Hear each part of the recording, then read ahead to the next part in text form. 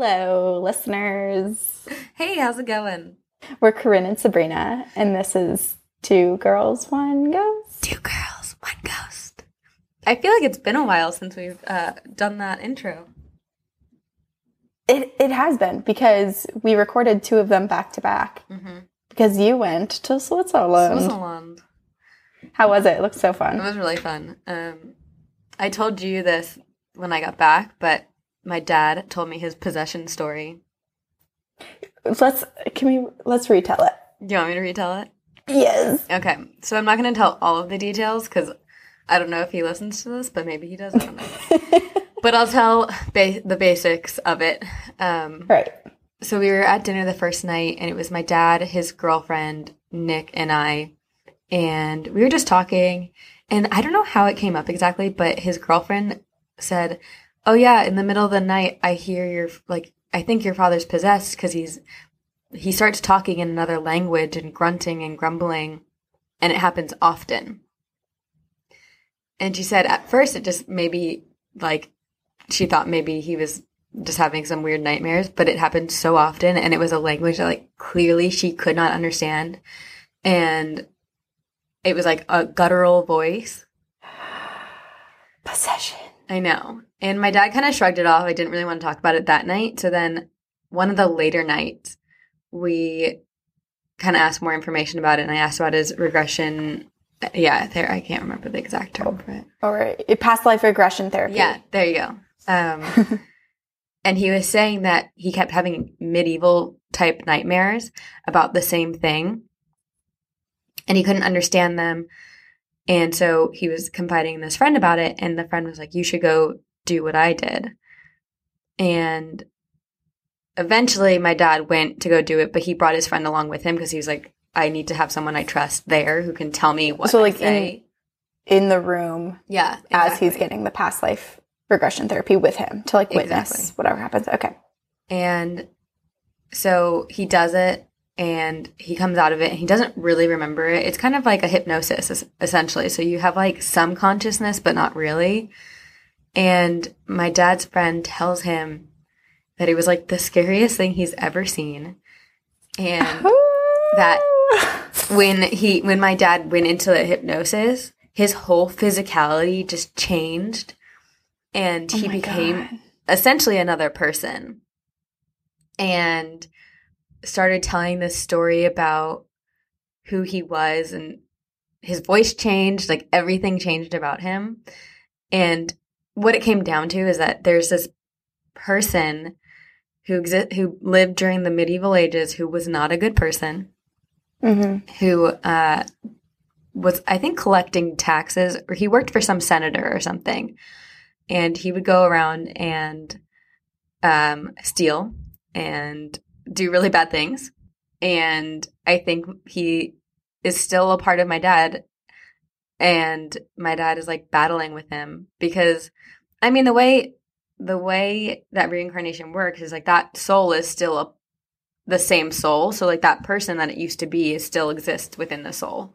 Yes, you grow with each life. Yeah. The purpose, or I guess the intent of moving on to another life, is to become a better person, or to move forward to finally achieve your ultimate level of functioning or spirituality, or whatever you want to call it. So yeah, that thing that came out of your dad, that's one of the lives that exists in his one soul. That's just so freaky, because it reminds me of when we did the exorcism possession episode, and how we were talking about how scary it would be for family members or friends who were witnessing it. And your dad's friend witnessed it and was terrified. And his girlfriend. And his girlfriend. Yeah. And how do you explain speaking in different languages? You don't. Oh, and in the first hypnosis, so my dad did 2 sessions, and I don't really know what happened in the second one, but in the first one, he said the name of the person he worked for, and it was a very specific name, and they looked it up, and he's a real person. He exists. Back in the day? Yeah. What? Yeah, it was during the You didn't tell me that part before. Oh, yeah, I just remembered that. Oh my God. I know. That's so freaky. Mm-hmm.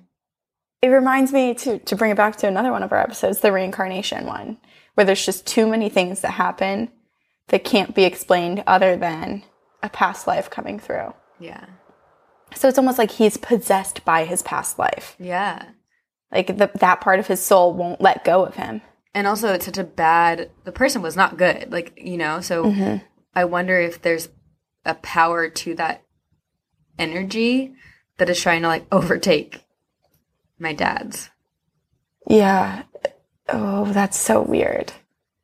Yeah, like if that part of his life was so strong, the evil was so strong that his soul's having a hard time throwing that one under the rug. My God. It's creepy. And it's not just like it happens once in a while. It's like frequent and enough that your dad has done something about it and like gone to therapy. Yeah. So weird. Jeez. I want him to be exorcised. Ew, I don't want to know. I don't want to. I don't know. I don't want to. Let's hit up the church and ask them about it. But that's weird. Yeah. Well, I guess, okay, about the exercise thing, I think I misspoke when I said possession, because it's not a possession. It's a reincarnation story where his past life is like bleeding into his current life, which is different than possession. But right, but like, how do you even fix that? I don't know. Well, I guess the past life regression therapy. Yeah, like acknowledge it. Right, and try to fix whatever issues happened in that past life, because that we talked in one of the earlier episodes about that book by Brian Weiss, I believe, Many Lives, Many Masters. Yeah. And he did past life regression therapy on the woman he was treating, and they overcame all of her fears and phobias by basically treating all the past lives. Oh, that's so interesting. Yeah. So I wonder. Maybe I'll get that for my dad for Christmas.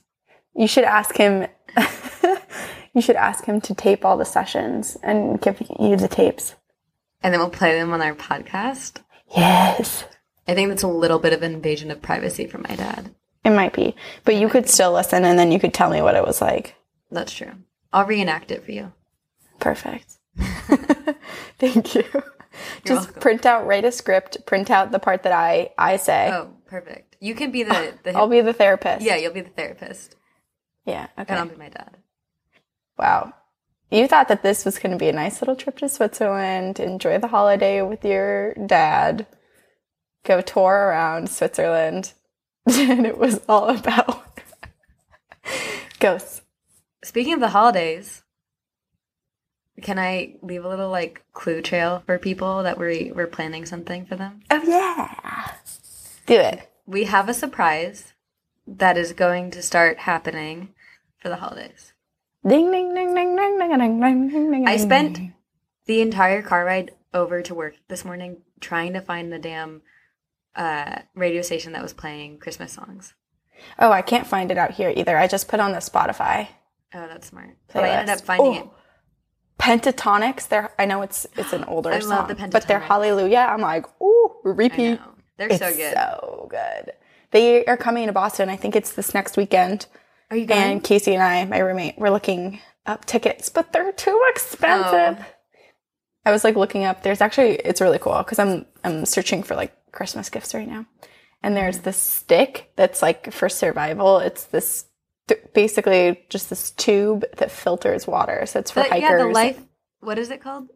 It's Life Straw. Yeah, that's what Life it's Straw. called. And I'm like, shit, maybe I get that, and then like I don't have to pay for water. Just walk outside and drink from the puddles. I I don't know. I know I'm just trying to. I kind of think you're joking, but Part of me is joking, but the other part of me is like, well, I won't have to bring a water bottle when I go. yeah, but I feel like that's like a last cause type of thing. Like if you really can't access clean, already filtered water, here's You're a right. straw It that does will say help. for emergency preparedness. But every but- day could be an emergency to you. Every day we try to stay alive. Every day you could die. So every day is survival. I think I need the straw. That's really good rationalization on your part. Mm-hmm. This is where I have too many things. Because I'm like, but maybe I need this one day. Yeah. I'm trying to start to, like, not get as many things in my life. I've been reading The Life-Changing Magic of Tidying Up, that book. Is it good? It is, but it's basically also just saying the same thing over and over again, which I guess is to kind of pound it into your brain. Mm-hmm. But it has made me think of things differently. Like, one of the topics that she talks about is how oftentimes when you are trying to move into the spot where you start to get rid of things that you don't need, you feel bad about getting rid of those things or just throwing them out. So you try to gift them to other people to still have a purpose. And she said that that's very overwhelming for people. So don't just be like, oh, I don't want these shoes. Here, sister or mom or someone. You take them. Because certain people's personalities are like, okay, fine. And they become hoarders. You know what that reminds me of? What? Our dolls episode. Oh, giving away the dolls? Like, sometimes you should just throw them out. But say a pleasant goodbye. Mm-hmm. Thank them for their time in your life. And Thank then you for all the horror them and terror you've given to me. Yep. And then blindfold them and drive them 200 miles away. Yeah, that's a good way to do it. Yeah. Ooh, what if you, like, went into the woods, like, hiked deep into the woods to drop the doll off? Like AI? What's that? Do you remember that movie, Artificial Intelligence? No, I never saw that. Corinne, you have to watch that movie. This is like Blade Runner. I've never seen Blade Runner. Or the book. It's like robots do not dream of electric sheep or something. But it's all about that, about like, do AI, do they have real feelings? Should we consider them as real people? That's why I don't like all of the artificial intelligence stuff. I know, me neither. Especially when they make them look like humans. Because it feeds into your caring need and your empathy. And so it's like, it makes it more... It's one thing to use a computer and be like, okay, obviously this doesn't have feelings. But when you turn a computer to look into a human, then automatically you're going to think, this person has feelings, or this computer has feelings. Yeah. Because it looks like me and acts like me, and I have feelings. There's a hotel, I think, in Japan that, I don't know if it's open yet, but their plan was to make it completely run by robots that, like, look like humans. What? Oh, that seems like a horror movie. Like, you're walking through the hall at night, and then there's just like a, like, little robot. Especially if it starts glitching and it's like... Yeah, it's just banging its head into the wall. Oh my god. Yep. Terrifying. Yeah. Oh, speaking of terrifying. What? Adam Ellis has new updates on Dear David, but we decided to look together, so neither of us know what they are yet. Should we pull them up? Yes. Okay. I'm scared. Me too. It starts November 28th. So I'll basically just give a brief overview of his tweets from November 17th. So he realized, because he has some uneven parts of his ceiling in his apartment, he realized that his ceiling does not, it doesn't go all the way up to the rooftop. There's about a 3-foot difference that goes across the entire top of the apartment. And he's in a duplex, so there's just one apartment below and then his apartment up top. And then 3 feet of empty space. And he was like, that's weird. I wonder what they keep in the empty space or what that is. And he found a hatch in his hallway that goes up there, but it's right above the stairs, so he can't go in it. And he's contacted his landlord to see, like, if they can climb up. But in the meantime, he bought on Amazon this, like, really big pole to basically reach up and hit the latch open and try to see what's inside. And then Which brings us to November 28th. Whew, okay. You want to start reading? Sure. His first tweet, he said, "A lot has happened in the last week, but I was away for Thanksgiving, so I'm just now going to be able to write it all down. The noises from the ceiling haven't let up.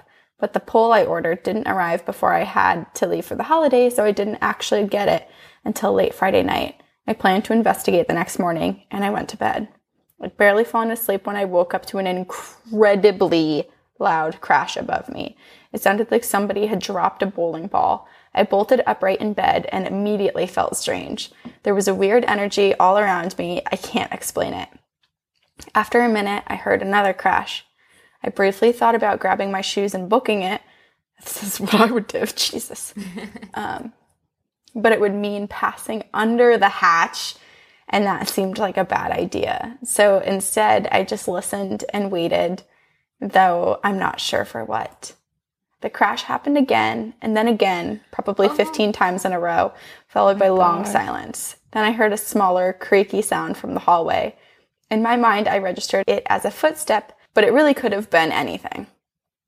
I stayed still, but there were no more sounds after that. I lay back down, still tense and nervous, but I must have fallen asleep at some point because I woke up the next morning and everything seemed normal again. I got dressed and left. I'm like already looking ahead to the picture. It's scary. Okay. I got dressed and left to go get a bagel, same as every Saturday. As I made it down the stairs, something crunched under my feet. I looked down and I noticed a pile of debris on the stairs directly under the hatch.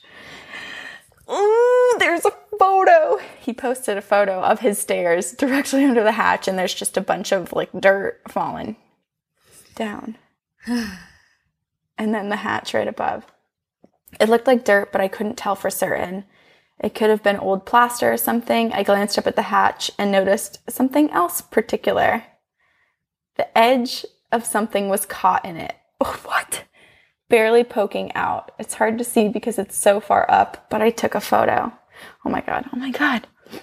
You can see like it's like kind of like up a little bit on one side. Yeah. And he had taken pictures of the hatch previously, and you can tell that thing wasn't in it before in his photos from the 17th. Okay. At that point, bagels were the last thing on my mind. I went back upstairs and I grabbed the pole. I set my camera on the coat wardrobe at the top of the stairs and I hit record just to make sure it would be caught on video if a demon burst out the hatch. Smart thinking, Adam. And then he said, here's a video. And it's... Wait, okay, should we watch it together? Yeah. So he's moving the pole up. There's like... It honestly looks like there's like 12 feet of space between where he's standing on the stairs and the hatch. Mm-hmm. So the pole is pushing on the hatch. Wait, I'm not there yet. Oh! Yeah, you're freaking me out. What was it? I don't know. He just walked up to the camera and he looks a little concerned. Okay, all right. Something fell. It was dark and small from the hatch. So moving on to the rest of his tweets. Okay. I jumped out of the way and practically fell down the stairs trying to dodge whatever it was that fell. At first, I thought it was a dead squirrel, which would honestly explain a lot. It hit the steps and bounced down to the first floor. I went upstairs to get my phone and collapse the pole, since it's so long and unwieldy. Then went back downstairs to investigate the object that fell. At first, I wasn't even sure what it was. It was dingy, faded black. Oh my God. I picked it up and realized what it was. It was a small leather shoe. Holy shit. It's like an old child's shoe. I'm cold. I have tears welling up in my eyes. Okay. You do. I can see. I hustled back upstairs and texted my landlord. I told him I thought there was something in the crawl space and asked if he could investigate. He said he'd come by later with a ladder to check it out. A few hours later, my landlord was on a ladder, shining a flashlight into the crawl space. I stared up at him, half expecting something to grab him and yank him into the darkness. Yikes. He angled his flashlight all around and finally said, "There's nothing up here." But then he was like, "Oh, wait." And I watched as he reached up into the emptiness with his free arm, and when he pulled it back, he had something small and round in his hand. He climbed down the ladder and handed it to me. Again, I wasn't quite sure what I was looking at. It was smooth and shiny, and at first I thought it was an old piece of candy. But it was cold and too heavy to be candy. And after a second, I realized it was a marble. It was so worn that it hadn't that I hadn't registered as a marble at first. Its shape was also sort of weird with a little bump on one end. Just like Dear David's head. Ew. My landlord seemed unbothered for the most part. Okay, dude. And he told me to call him if I heard anything else. I went inside and headed into my office to see if I could figure anything out about this marble that somehow made its way into my ceiling. I had nothing to go on, and in short, I didn't really learn much. But I did figure out the bump on the marble, I think. Apparently, in the early 1900s, they made marbles by hand and cut them with big metal scissors, which would mean the marble is probably really old. Anyway, now I have a decrepit old shoe and a marble sitting on my dresser. I guess this is the new normal. And that's it. That's the end of his updates. The shoe. The shoe. It makes me scared that he's keeping it in his apartment. Like, what if Dear David comes down to grab his shoe again? Maybe that's all he's wanted this whole time, is just to get that damn shoe. Oh my God. But no, he was up in the crawl space. I know. I just wish that was what it was. Because he bumped the crawl space and all the debris came down. I know. How does he get back up into the crawl space? I don't know. I also wonder why Chills. Adam wouldn't go into the crawl space himself. Like, why he wouldn't climb up the ladder when his landlord brought it. Why, though? I wouldn't. Well, considering he's the one who's had all these experiences, wouldn't he want to, like, have the landlord there while he climbs up to the crawl space? Not go in it, but just climb up, peek his head in, and see if Dear David appeared to him? Maybe, but that's also really terrifying. And I feel like almost putting yourself... And the other thing, too, is maybe he wasn't allowed to. Right. Like, maybe when the landlord was there, it was like, oh, no, this is a safety hazard. I can't have you fall down in my presence and then sue me. Yeah. I just want to... It's just the part of me that wants the answers. To be like... I know. This is really terrifying. And I'm still so in between of, like, what is happening. Yeah. Because he has pictures and now he has physical artifacts from this supposed spirit. I wonder how old the building is, his apartment. I don't know. It looks pretty old. I swear, one day this is either going to be an amazing movie, or Adam's just going to end up like, clearly Dear David wants something from him. Oh my gosh. We want to know what everyone else thinks about Dear David. Yeah, what do you think? What do you think is going on? Yeah, Number one. We'll post in our Facebook group. Which we already have quite a few threads about Dear David. But yeah, we want to know everybody's theories too. Mm-hmm. Because this is so unique. It really is. Finding all of this evidence. What if we could get Dear David on our show? What? No. No, wait, Adam. I meant Adam. I was like, he's not sitting on my couch. Oh, no, I don't want Dear David. Okay. Yeah, we could get Adam. That would be awesome. Cool if we could get Adam on our... Right. And this is no offense to Adam at all. I don't want him to feel like maybe there's something wrong with him. But being more sensitive, I almost wouldn't want to ever be near him. Because I wouldn't want David to notice me. You. So. Well. I don't know. I hope everything. Yeah. We'll keep you guys updated if there's any other updates and talk about Dear David more. But yeah. Should we get into our topic? We should. That's a good idea. What we come here for. We are talking about haunted campuses. Mm-hmm. So like college, universities, and campuses. This was suggested to us quite a few times by some of our listeners. Yeah, because I feel like a ton of people have their own experiences with haunted colleges and campuses. Right, because so many universities are old too, and they're huge. A lot of them take up a lot of space, so they're near cemeteries or have been given old buildings to use as offices or whatever, so... Should we start by talking about our own experiences at our college? At LMU? I don't have any personal experiences. I think you do. I have so many. Though Corinne and I once went ghost hunting on LMU campus. We did. It was freshman year. Well, did we go... Were you with me when we went into the theater? No, you were with Izzy with that one. Oh, Izzy and I went. And then you guys was came like- back to my room afterwards. Yes. Okay. Should I start with some of the stuff that happened? Mm-hmm. Okay. Well, my freshman year, I lived in, where did I live? Wayland. I lived in that freshman dorm.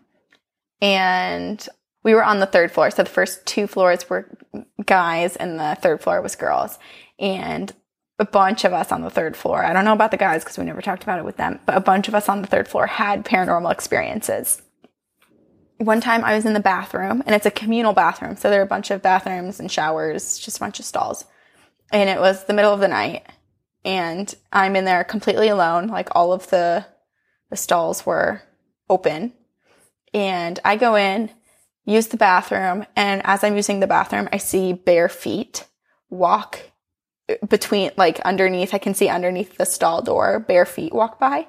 And I had just finished in the bathroom. So as soon as the feet walk by, I open the stall door and no one is there. I was completely alone in the bathroom. And then another thing that happened was myself and Jenny, my roommate, and then I believe Marissa and Brianna might have been in the room as well. We were all in the room because Brianna and Marissa were directly across from Jenny and I. So we always had our doors open. We were always in each other's dorm rooms.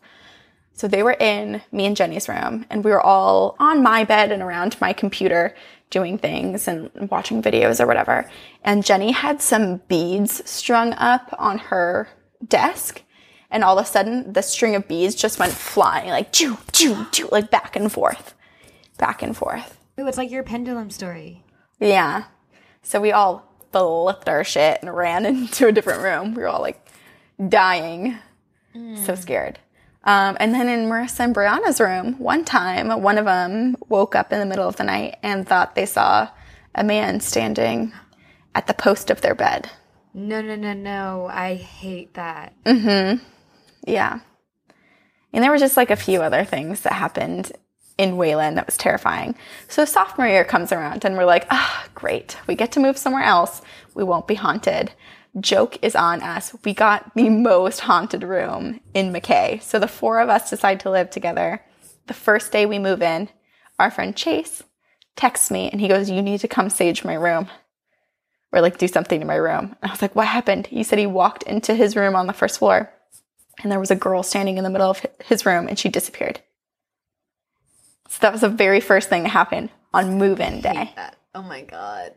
And then in our specific room, there was a girl, so probably the same girl.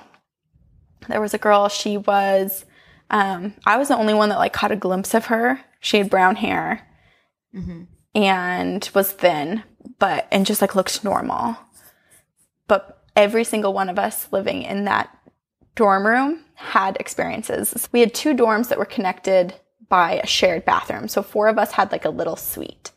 And if anyone came back and was in one room, you would hear laughter and talking in the other room. And you'd walk through the bathroom and no one would be in the other room. Every single one of us had this experience. If ever you came back to the room and you were completely alone, you would always hear laughter and talking in the other room. That's so strange. Basically. Yeah, it happened quite frequently.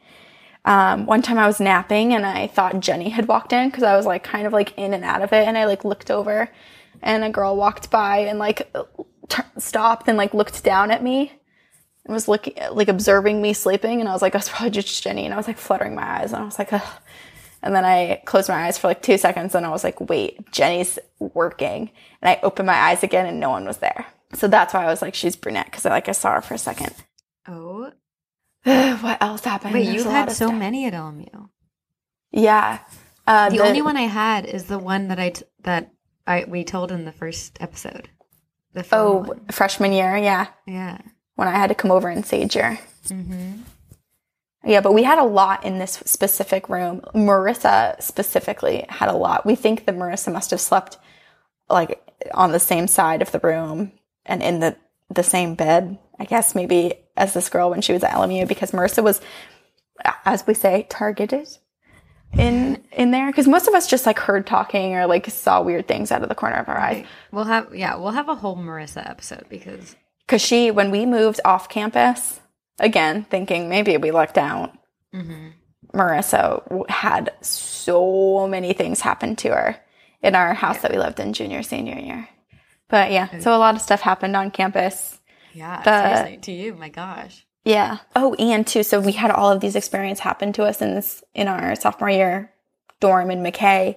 And we always told everyone, and we're like, our room is haunted, our room is haunted. And everyone's like, that's not the haunted dorm, because there's a rumor about some girl who was anorexic and fell behind her bed and died there and is haunting one of the dorms. Yeah, I think that story has changed a lot through the years. I don't think that's the real story, but I don't think so either, because my roommate Jenny, she worked on campus and her boss was good friends with someone in student housing.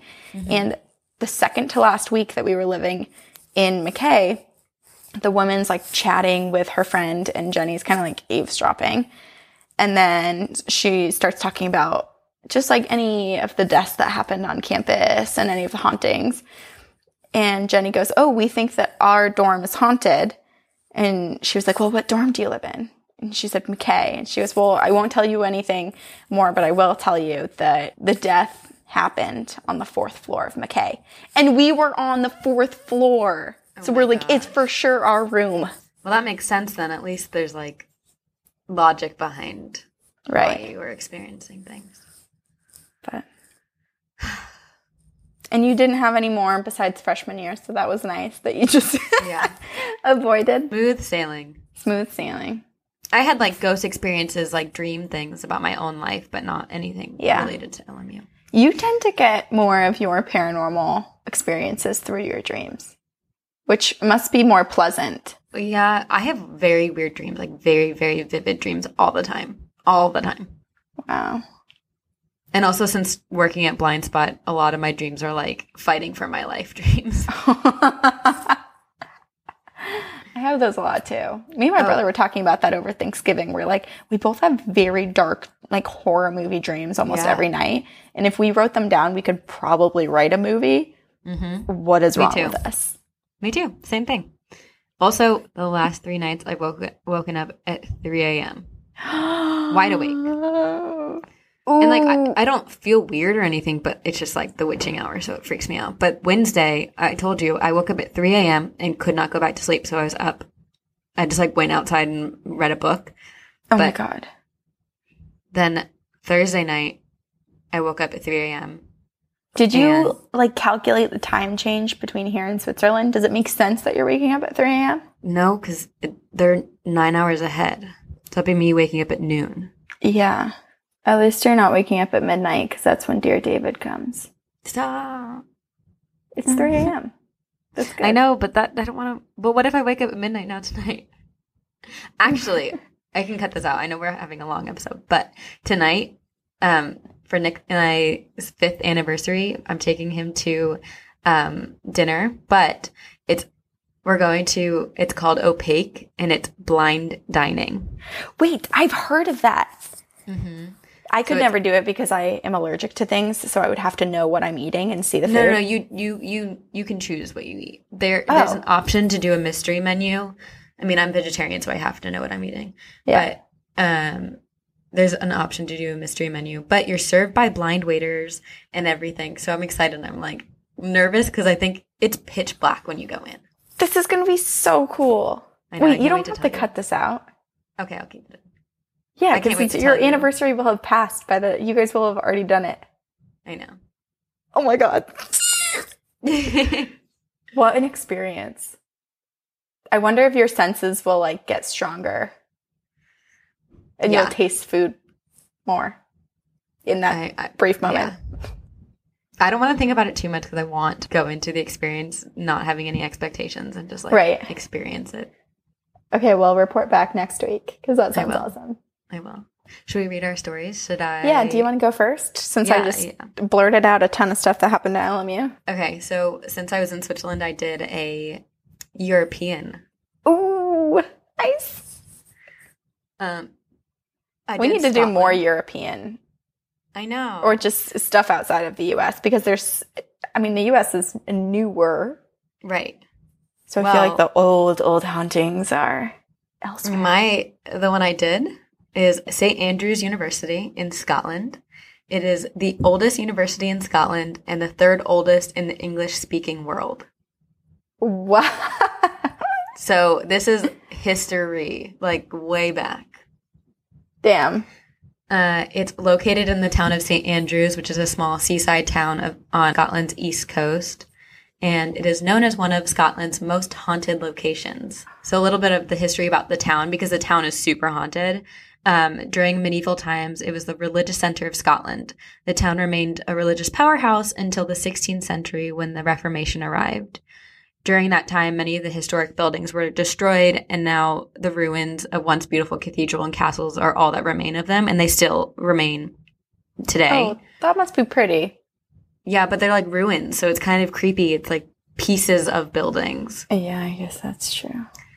And there were people who were in charge of the church who decided not to live by the church rules and brought conflict, bloodshed, assassinations, and brutal executions to the streets, where many people believe the spirits of those victims still walk. There are reportedly over 400 locations where ghosts are said to roam in the town of St. Andrews.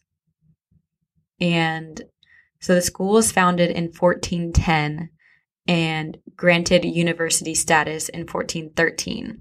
1413 is when it became a university? Yeah. Gee, whoa. I know. That's so old. I know. This is going to sound so ignorant, but, like, I did not even know people were, like, continuing their education back then. Well, I don't think a lot of people were. I think it was, like, the very elite, and... That's unreal. Wow. I know. We've been learned for a while. Yes. So a lot of the buildings were built within and around the historic buildings that were destroyed. So some of the remnants of the old castles and churches are like on the campus grounds and built next to or in and around the current buildings. So one of the oldest dorms was built in the 12th century, while the newest one was built in 2000. Mm-hmm. And the school really reminds me of Hogwarts, and I'm really interested to know if J.K. Rowling was inspired by this, because the students wear gowns. What? They have like different colored gowns based on what their focus is, or what if they're undergraduate versus graduate students. I wish we had that. That's so cool. Too. I don't think they wear them every day, but they wear them to chapel services, formal dinners, meetings, and then like giving prospective student tours. And on St. Andrew's Day. So like they wear them for like special occasions, I guess. There are two major ghosts that are known to be haunting the campus. But when I was researching it, I can't even count how many ghosts there were in the stories of the town. So the first one is Patrick Hamilton. Mm-hmm. And there's a legend. Well, okay, so this is a kind of a cool fact about the town. Around the town, there are these cobblestone markings that denote where Protestant martyrs were burnt at the stake. So they have like the initials of the person who was killed. Mm-hmm. And so there's one stone that's marked PH outside of the main gate of one of the colleges within the university. And it stands for Patrick Hamilton, who was martyred in 1528. So there's like a school legend that if you step on the stone, it will cause the student to be cursed and fail their degree. So students jump over it. That's terrible. So, I know. But kind of funny. It's like interesting how legends, come about and how all the kids are like tiptoeing around the stone. Right.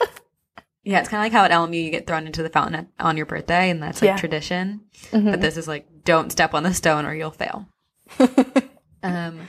Some kid whose parents made them go to school is like sitting on the stone, rubbing himself on the stone. Get me out of here. So creepy, especially because that's where this guy was burnt at the stake. Yeah. So students jump over it, and if you accidentally step on it, you can remove the curse by running backwards around the college campus 8 times while naked. I would love to see that. That's horrible. But also hilarious. Oh my God. Those and poor kids. I bet people do it. If they accidentally step on it, they probably freak out and do it. Yeah, if they fail their next test. They're like, shit, now I gotta get naked. Yeah. And then there's another way to do it, which is participating in the May dip, which is just run and jump into the water. But I think there's more history to it. That might be preferred. Yeah, probably easier too. Patrick Hamilton. So Patrick Hamilton was a 16th century student and teacher at St. Andrews University. He was a Protestant reformer and was charged with heresy and sentenced to burn at the stake. And in February of 1528, Patrick Hamilton was burnt at the stake outside of the front entrance to St. Salvator's Chapel. But it took a lot longer for him to die than expected. And this is a warning to all of our listeners. What I'm about to say is a little graphic. So the 21-year-old burned from noon until 6 p.m. as his executioners struggled to get the fire going. At one point, gunpowder was placed under Hamilton's arms, causing severe injury to his hands and face, but the flames still refused to rise. Hamilton's final words before he perished were, "Lord Jesus, receive my spirit." 6 hours. Yeah. So. You must feel it. Oh, absolutely. Because when you're actually burned, if you're, from what I hear, if you're like burned properly, it's only like 10 to 20 seconds or so before your nerves burn off and then you can't actually feel what's happening. And I've also heard burning is the absolute worst way to die. My God. The people that light themselves on fire. Because it takes a long time to actually kill you. And I think you die from the shock and not from the fire. I'd rather just... Yeah. Ugh. But, okay. Yeah. So a scorched image of what looks like his face is said to have been burned into the stone of the tower he was facing while being burnt alive. And if people look up, they've said that they've seen him looking down on them. And a lot of students have said that they've experienced the sound of crackling and the smell of burning flesh near the execution site. Oh my God. Yeah. That's so unsettling. Mm-hmm. Okay, and then the second most common ghost seen on campus is the White Lady, which we have to do an episode about white ladies because there are so many. There are a million white ladies. We should. Also, That's when I die, I hope I'm wearing like a bright purple, or like a neon pink Barbie colored dress, and I become the pink lady. There's definitely a pink lady too. Is there? Or am I just thinking of in like Greece or something? The pink ladies. Maybe, I don't know. But like, why do they all have to be wearing white? Come on. There's just so many white ladies. So I put in our topic list that we should do an episode about white ladies. Perfect. Okay, so she is St. Andrew's most celebrated ghost. She's an apparition that is said to be seen inside the university's cathedral grounds, dressed in a long white dress with hair down to her waist. And apparently most sightings occur during the months of October and November. And on one occasion, she passed through an iron gate, scaring a group of fishermen on the way up from the harbor. The sightings date back to the 1800s and continue all the way till today. She has been seen so often that some people stay clear of the area after dark, and the tower has thus become known as the Haunted Tower. In many stories, the White Lady glides silently along and then vanishes near the Haunted Tower. In 1886, two stonemasons were repairing a nearby defensive tower, and they broke into a sealed chamber where they discovered a number of coffins. One of the coffins laid open, and they peeked inside and saw a very well-preserved body of a young woman in a white dress wearing white leather gloves with hair down to her waist. Oh my gosh. Mm-hmm. Confirmation. Right. But her identity is unknown. There are two theories of who she is, but it's crazy that they walked in there and they just, the coffin was open. Yeah, it was like, oh, this is what you're looking for. And it was a sealed chamber too. So it wasn't like someone had recently gone in there and opened it. It must have been open for a long time. Right. Which makes me wonder, is that why her soul remains? Like maybe someone back in the day tried to break in or something, or stole jewelry off of her and left her coffin ajar, and that's why she still haunts the premise, because she's looking for them, or she was Oh, interesting. Yeah. I wonder. Okay, well, there are two theories to who she is. The first is that she's a former nun, and that could have some truth behind it because the ruin was home to a convent. And then those who have witnessed the ghost of the White Lady, some of them say that she had a veil over her face. And it is thought that in life, the woman became so badly disfigured that she became a nun, and so she could hide away from people.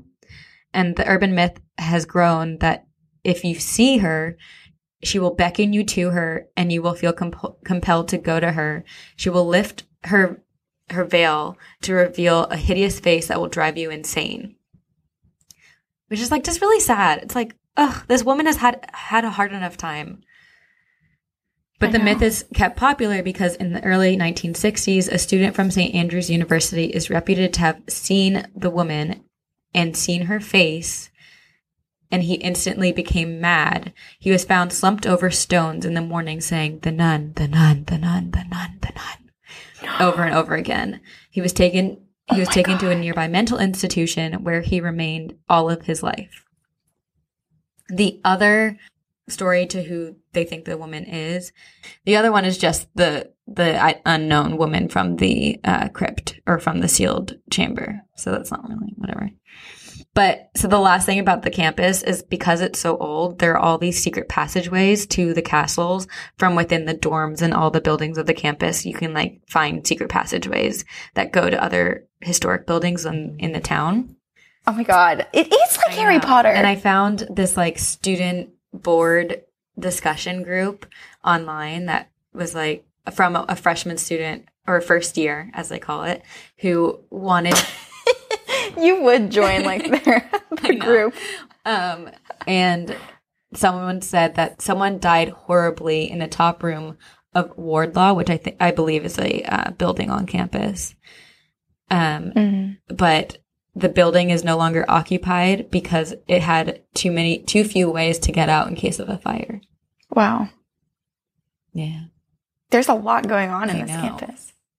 But it's really old, so I guess that makes sense. And especially, like, there's so much there's so many terrible things that happened in the town that it makes sense that there would be so many... Tragedy after tragedy. So many unrested spirits.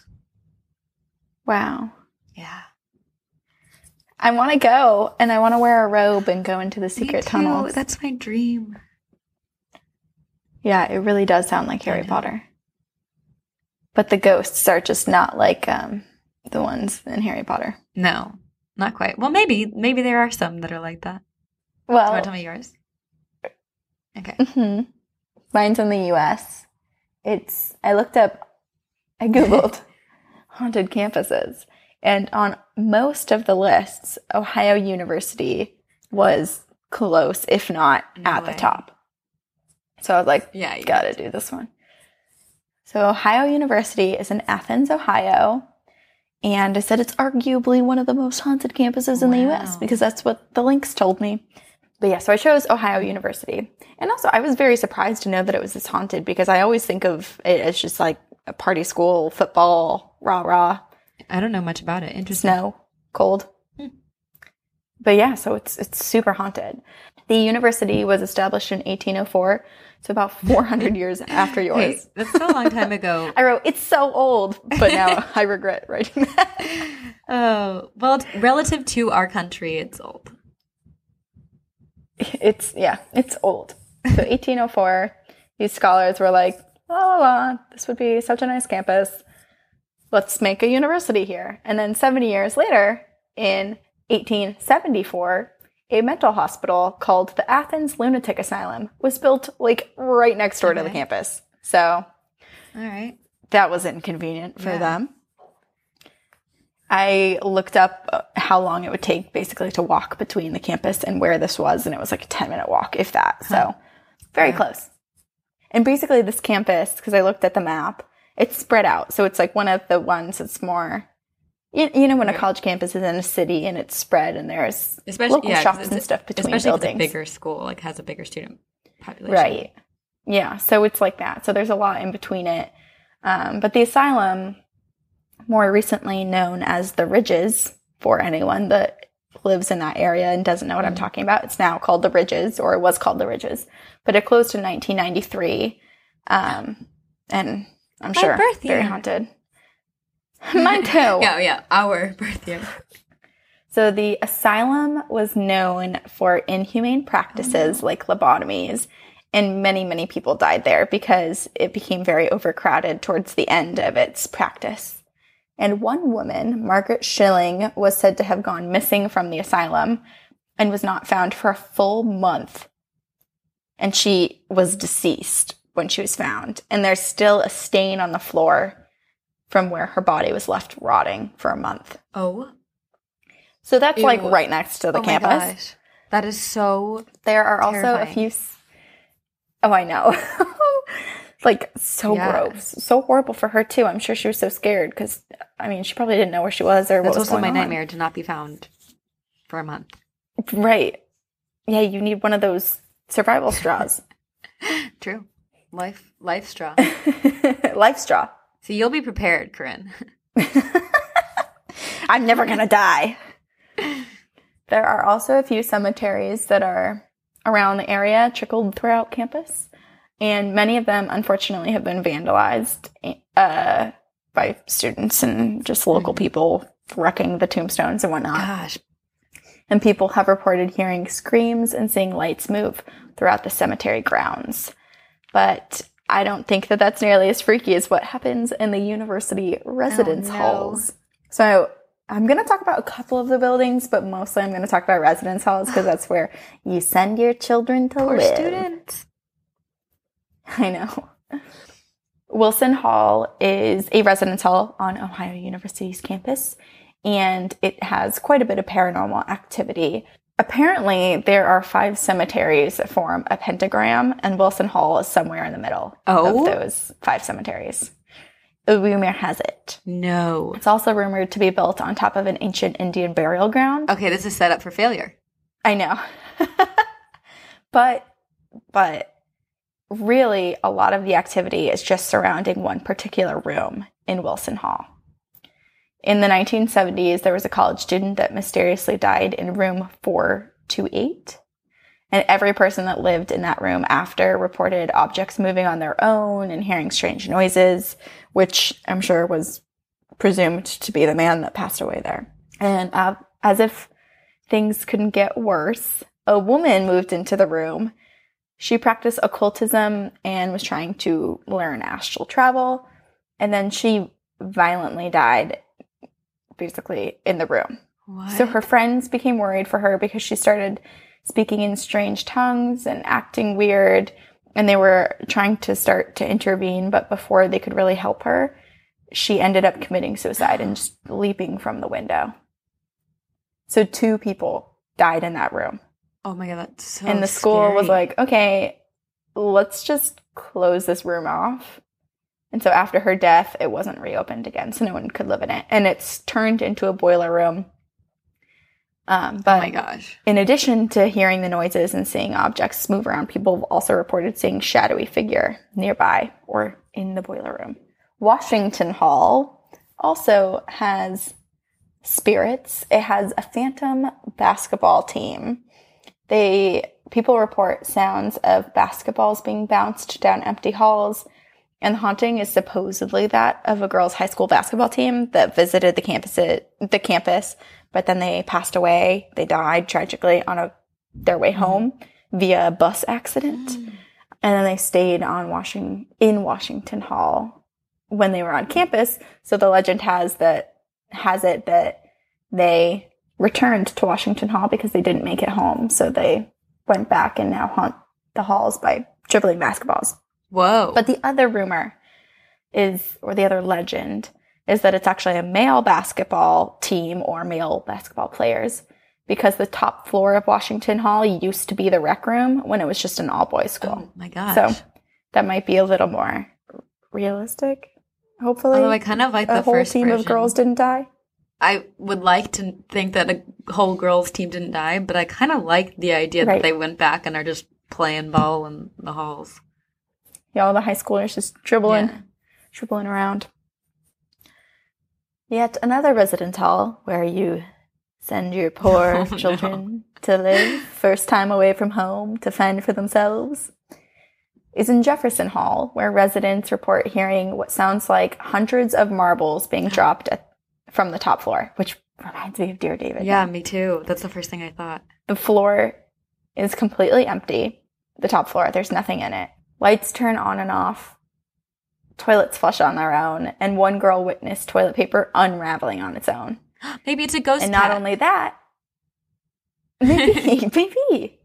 That's a nice thought.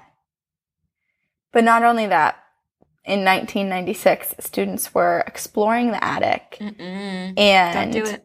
as they were up there, they turned into an empty room that wasn't used. It was abandoned. And they see a woman right there. And they turn to like say hello to her because they don't realize at first that she's a ghost. But then they notice that she's transparent and she's floating and she's wearing clothes that look like they're from the 1950s. Oh my gosh. So the students book it out of there. They run to their RA, and the RA returns with them to the room, and the room is locked and empty. So it had just been locked as soon as they left. What's with ghosts locking doors when they and like unlocking them when they want specific people to see it? I feel like that happens a lot. It does. It's very strange. I don't know. Huh. Maybe it's because they want it to be spooky and legends, and not everyone can just come see them, you know? Oh, It's got to be like a few here and like there. a ghost who make a legend about themselves. Right. They're like, I can't just give it to everyone. I have to be selective. I like that. I hope I'm that smart when I'm a ghost. I'm sure you will be. Thank you. I'm not sure that you'll lock yourself in one specific room, but Oh, I'll do like multiple. I want to walk on highways at night. Oh, that's so freaky. You see a woman and you stop and turn to see if she's okay, but then no one's there. You are so terrifying. Ooh, or I'll climb trees, like really tall trees, and I'll just be like 50 feet up, and everyone will be like, there's a woman up there, like, get her down. And then I disappear. They bring the fire trucks and the ladders, and then no one's there. And then I fall down, but then I disappear as I fall. Oh my gosh, you're going to traumatize some poor people. And yeah, maybe I should rethink that. I don't know what to do. I'll think of things. Yeah. I hopefully have some time. Yeah. You have to pick the right, if you're going to do that, you have to pick someone who's like a bad person. Like someone who killed someone and then like force them to see that. You know what I'll do? I've decided what I'm going to do because I already do this in my present life, but I'm going to continue it as a ghost. I'm going to go into stores, maybe some of my faves, maybe like Pier 1 Imports or Home Goods, and I'm going to help make the shelves look nicer. So if things are misplaced or out of order, I like to put them back where they should be. So I will help that. It's ghost labor. Help with home improvement and home decor shopping. Yeah. I digress, Okay, though. yeah. Let's go back to the hauntings. Okay. Another residence hall, Crawford Hall, has another death in its history. There was a young woman named Laura, and she fell from the 4th floor after Easter of 93. And ever since then, the lights in Crawford Hall have turned on and off on their own. Doors have opened and closed on their own. And an RA reported being woken up by the silhouette of a girl who had somehow entered his room. He woke up because the door was opening and there was a girl. And she said, "Oh, I'm sorry, I've woken you." And then like backed out and shut the door. And he immediately jumped out of bed and opened the door to see what was going on. And like look in the hallway. That's his job. He's an RA. And no one was anywhere. I'm sorry, I've woken you. What? Was she just trying to watch him? Maybe it was her room and she Oh, interesting. Oh my gosh. crossed into the plane momentarily and was like, "Oh." Wait, I don't know. that's so interesting. Another weird phenomena that's happened in this hall has to do with music and music selection. People have experienced resistance from their speakers when trying to play Bob Marley's song, Laura. And the girl's name that died in 1993 is Laura. Oh, that is awesome. Yeah, so like when people had CD players and stuff, it just wouldn't play. That is amazing. It's a good sign. Yeah. Like it's a good go-to for a ghost to be like, well, now this is a good way to let you know that I'm here. Oh my gosh. I also look so creepy because the sun You has do. shifted And my face is like half white, I'm half going to dark. take a picture. My phone is also overheating. Okay, got it. So scary. In Perkins Hall, students have heard phantom laughing. They've heard phantom hello and electronics turning on and off and fans moving without any wind, like the blades of fans turning. Oh my gosh. In Voight Hall, this just goes on There's and on. so many. In Voight Hall, a freshman student woke up in the middle of the night and thought she heard things moving around on her desk. And she was like, oh, whatever, and went back to sleep. And then when she woke up in the morning and looked at her desk, things had been shuffled around. Items were thrown on the floor. There was pieces of paper that were torn. And so about a month passes, and then she wakes up in the middle of the night and hears the same thing. And she turns to look this time, and she saw a woman dressed in dark clothing staring at her and was standing in front of her closet door. No. Oh my So the girl is like staring at this ghost. She said she maintained eye contact for like a minute or two. And then she was like, okay, all right, I'll just roll back over and pretend that this isn't happening. I hate So she rolls back over, but she's still awake. And she hears stuff moving again on her desk and like her computer keys like clicking. No. It reminds me of your story at your friend's house. Oh, yes. And in Cutler Hall, there is a spirit that resides in the bell tower up at the top. So not actually in the hall itself, but in the bell tower. And there are probably a few more haunted halls that I didn't get to, but I just stopped after this because I was like, geez, this is a lot. Oh my gosh. And then really quick, I'm going to touch on Greek life. Okay. So there are over 30 fraternities and sororities on Ohio University's campus. So obviously some of them are going to be haunted because they're oftentimes big old mansions or properties that sororities or and fraternities, Greek life, will build on top of. So Delta Tau Delta fraternity stole a tombstone from Sim Cemetery. So it's one of the haunted places in that area. And it's actually supposedly Sim's Cemetery is one of the most haunted places in the country. But these guys, these little frat bros, ran over and stole a tombstone from one of the most haunted places in the country. Because they think they're invincible. Right. It was probably some stupid hazing, like, oh, to get into our fraternity, you have to go do this. Gosh. And they started experiencing paranormal activity almost immediately after taking the tombstone. So then they returned the tombstone, and the activity stopped. There you go. There was there is a slave that supposedly haunts the Sigep house. The house has switched hands multiple times. So there's a bunch of different fraternities and sororities who have taken over the house over time. And who knows why they switched, if it was to do with paranormal activity or how they make that decision. Right. But Sigep, Sigma Phi Epsilon, currently is in possession of that house. Those are the lucky guys that get to live there. Lucky. This house used to be a stop on the Underground Railroad. Wait, that's cool. It was exposed, and locals stormed it and found this person, Nicodemus, which is the supposed slave that haunts the Sigep house. And they killed him. So now he haunts the house. That's so sad. The Brown house was donated to the university by Millie Brown, who enjoyed people watching. So she would sit in her house, and she had a big pool in the back of her house as well. And so all the neighborhood children would come over with their parents and swim in her pool. And she just loved hosting and watching everyone in her community. And supposedly you can see Millie Brown looking out her window, and you can still hear the sounds of the swimming pool that used to be in the backyard, but is no longer there. Oh, that's creepy. Mm-hmm. Oh my gosh.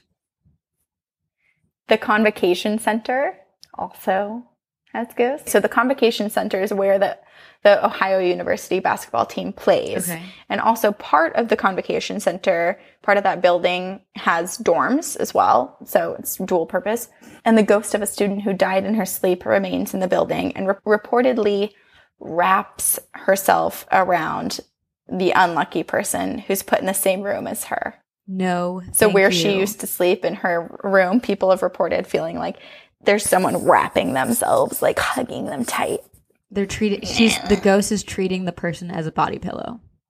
Literally. Another room has a haunted closet, and the doors open and close on its own, and books and clothes will fly off the shelves. And the legend is that an RA was killed there by an abusive boyfriend, and she still walks around the halls and checks on residents and makes sure doors are locked and touches things and does stuff. That's a sweet ghost. Mm-hmm. And one last thing to tie it back to the Native Americans. College Green is the location of many Native American sightings, and people see Stout, which is a headless buffalo who was killed during the Civil War, and they also hear Native American chanting. Whoa. So there is a whole array of hauntings here. Seriously. You've got the mental hospital, you've got deceased students, you've got Native Americans and animals. Wow. Yeah. Oh my gosh. So, but let's wrap it up with one story that I have been waiting to read. And I'm so glad we're doing this episode because I was like, shit, this is scary. I'm excited. Also, I have a listener story that's pretty short, so I can do it afterwards too. Okay, perfect. You do yours first. Okay. Oh my gosh, my fruit fly is back.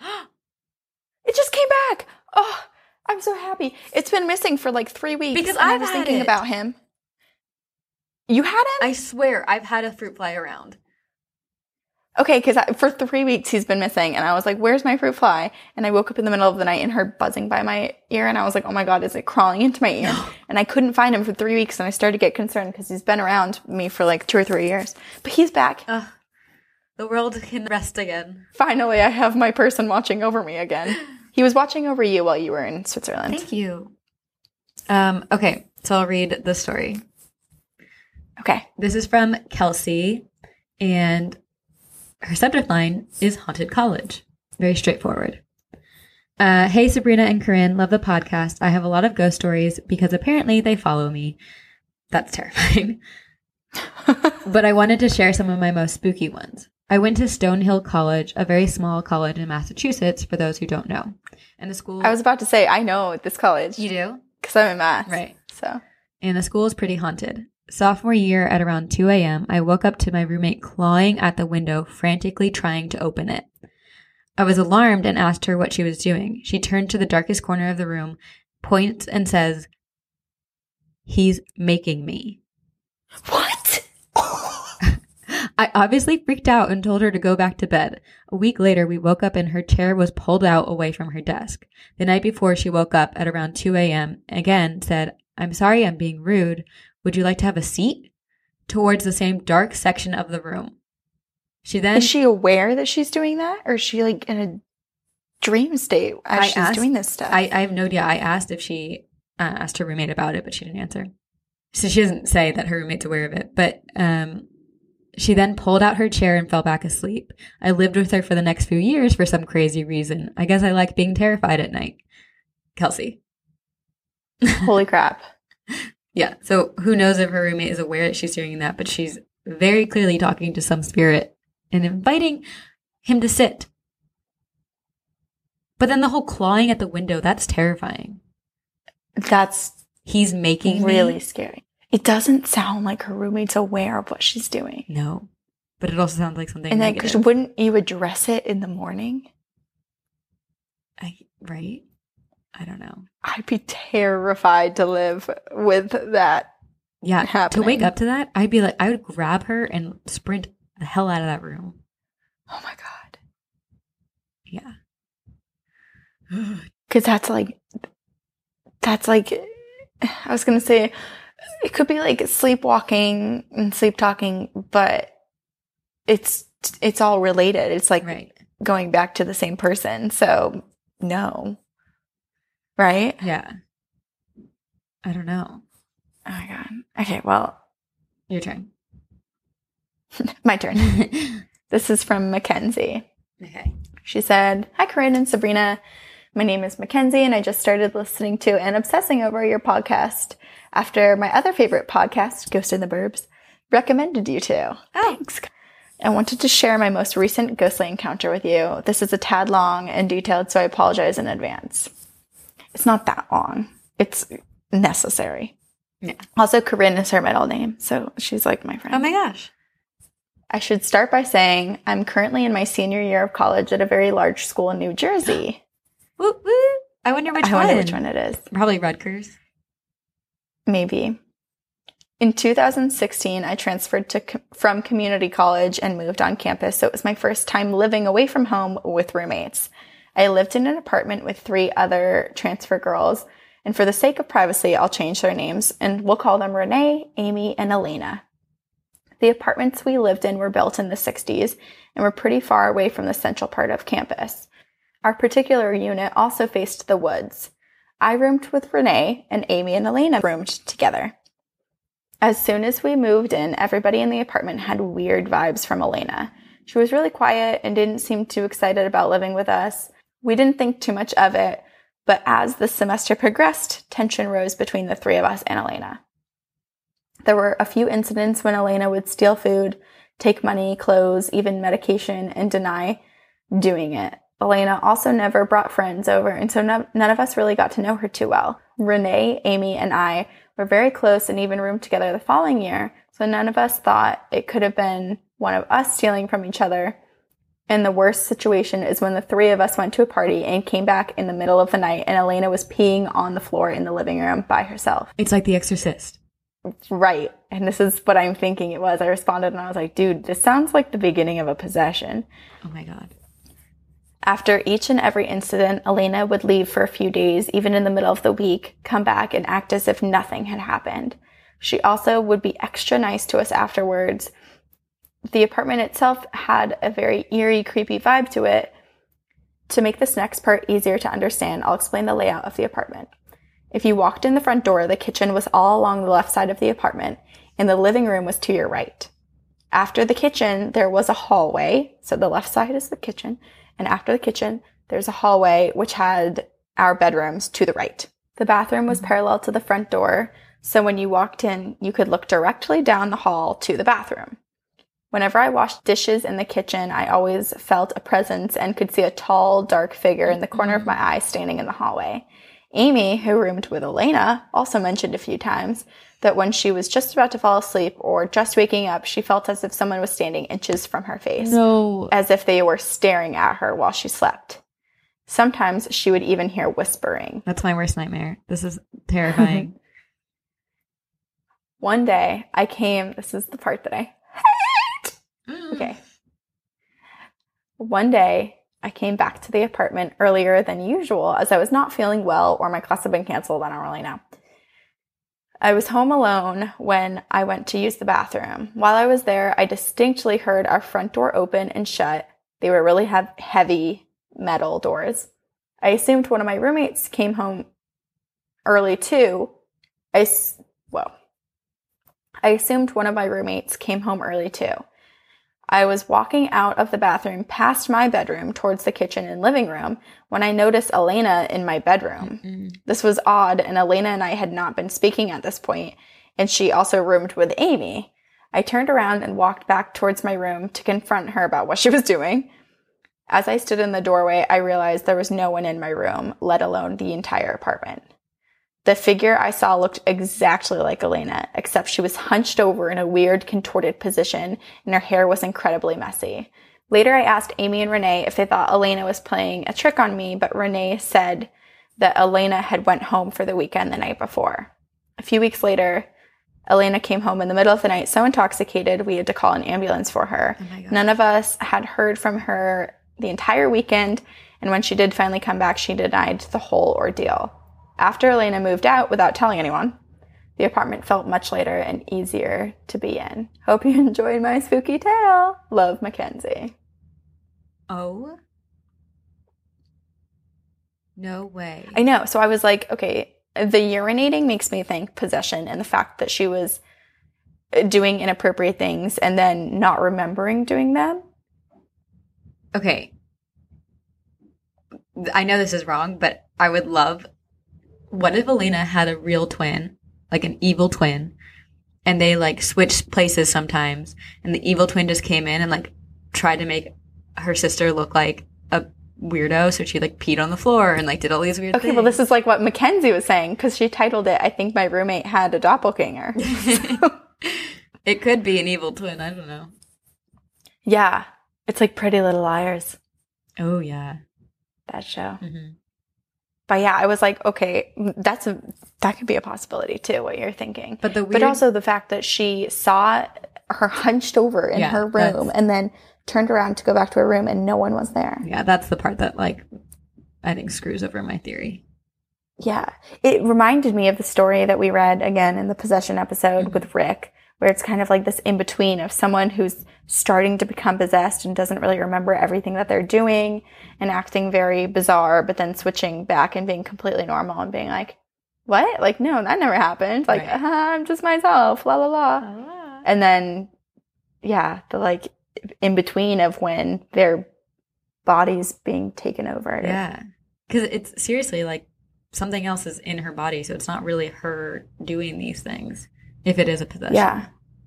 Because I feel like that seems to be a theme in possessions. It's like the blacking out and not having memory of certain events and acting Crazy. erratically. Hey, I'm sure there are some demons that possess to act erotically. Erratically. Oh my God. Freudian slip. I love that. And then also just like inappropriate defecation, throwing up, urinating in places that always Just acting sexually inappropriately. acting very inappropriately, erotically. Erotic ghosts. We should do an episode about erotic ghosts. We should. I did read an article one time where this woman was like, there are ghosts that do things. There's on the a couch. specific name for, there's like dark entity ghosts that try to do things to women in bed, or like men, or What? or men in bed. Sorry, due to people in bed. Yeah. Oh my gosh. My the lady who does my lashes. Shout out to you, Shantae. She was telling me a story about her mom had an experience with it. Oh, maybe we should do Yeah. an episode on that. Mm-hmm. Dirty ghosts. Thank you. Yeah, thanks for people. sharing your stories. We want to hear more. Stay tuned because we're going to do something. Should we just say it? We have a holiday gift for everyone, and we're going to start doing listener episodes bi-weekly. Bi-weekly. So every 2 weeks, in addition to the episode that comes out Sunday night, we are going to post an episode with all the listener stories. So your stories, your experiences. We've had a lot of people that have requested us to do more than once a week. We're doing it. We're doing it. And we get so many of your experiences and we're like, we don't have enough time to read everybody's if we just keep doing it like we're doing. So, and we're going to call it, and I'm going to let you do it, Corinne, because you came up with this title. Encounters. So look out for those episodes. Encounters means we read your stories. Yeah. So keep sending us your stories. Send them to 2girlsoneghostpodcast@gmail.com. And don't forget. Rate us. Yeah. Review us. Please. On iTunes. Please. We are also on Spotify. We are. And we're working on getting on iHeartRadio too. So we'll be on that soon. Perfect. We're taking over. We also reached 100,000 downloads this week. I know. Which you saw if you follow us on Instagram, you saw our post about that as well. So thank you. Thank you. Thank you. Thank you. Thank you. We're so excited. And we're so happy to share this with everyone and hear people's ghost stories and know that people are interested in the paranormal as much as we are. I know. Whenever I talk about the podcast with someone, people are like, oh, do you believe in ghosts? Or like, oh, do people listen? I'm like, yeah, we have this many people that believe in ghosts with us each week. So what if it was just us and we were downloading the episode 100,000 times? Download it, delete it, download it, delete it, download it, delete it. Can we do that? Does that work? I don't know if that works, but I'll get us to 1 million. Let's do it. But yeah, awesome. You guys, this is so amazing. We honestly started this podcast not thinking that anyone would listen. I know. It was really just like, this is perfect because you moved and let's hang out and talk way more about weird things. It's basically just us talking and just recording because this is what we talk about anyway. Yeah. So thanks for joining us and coming along this journey with us. And we will see you on the other side.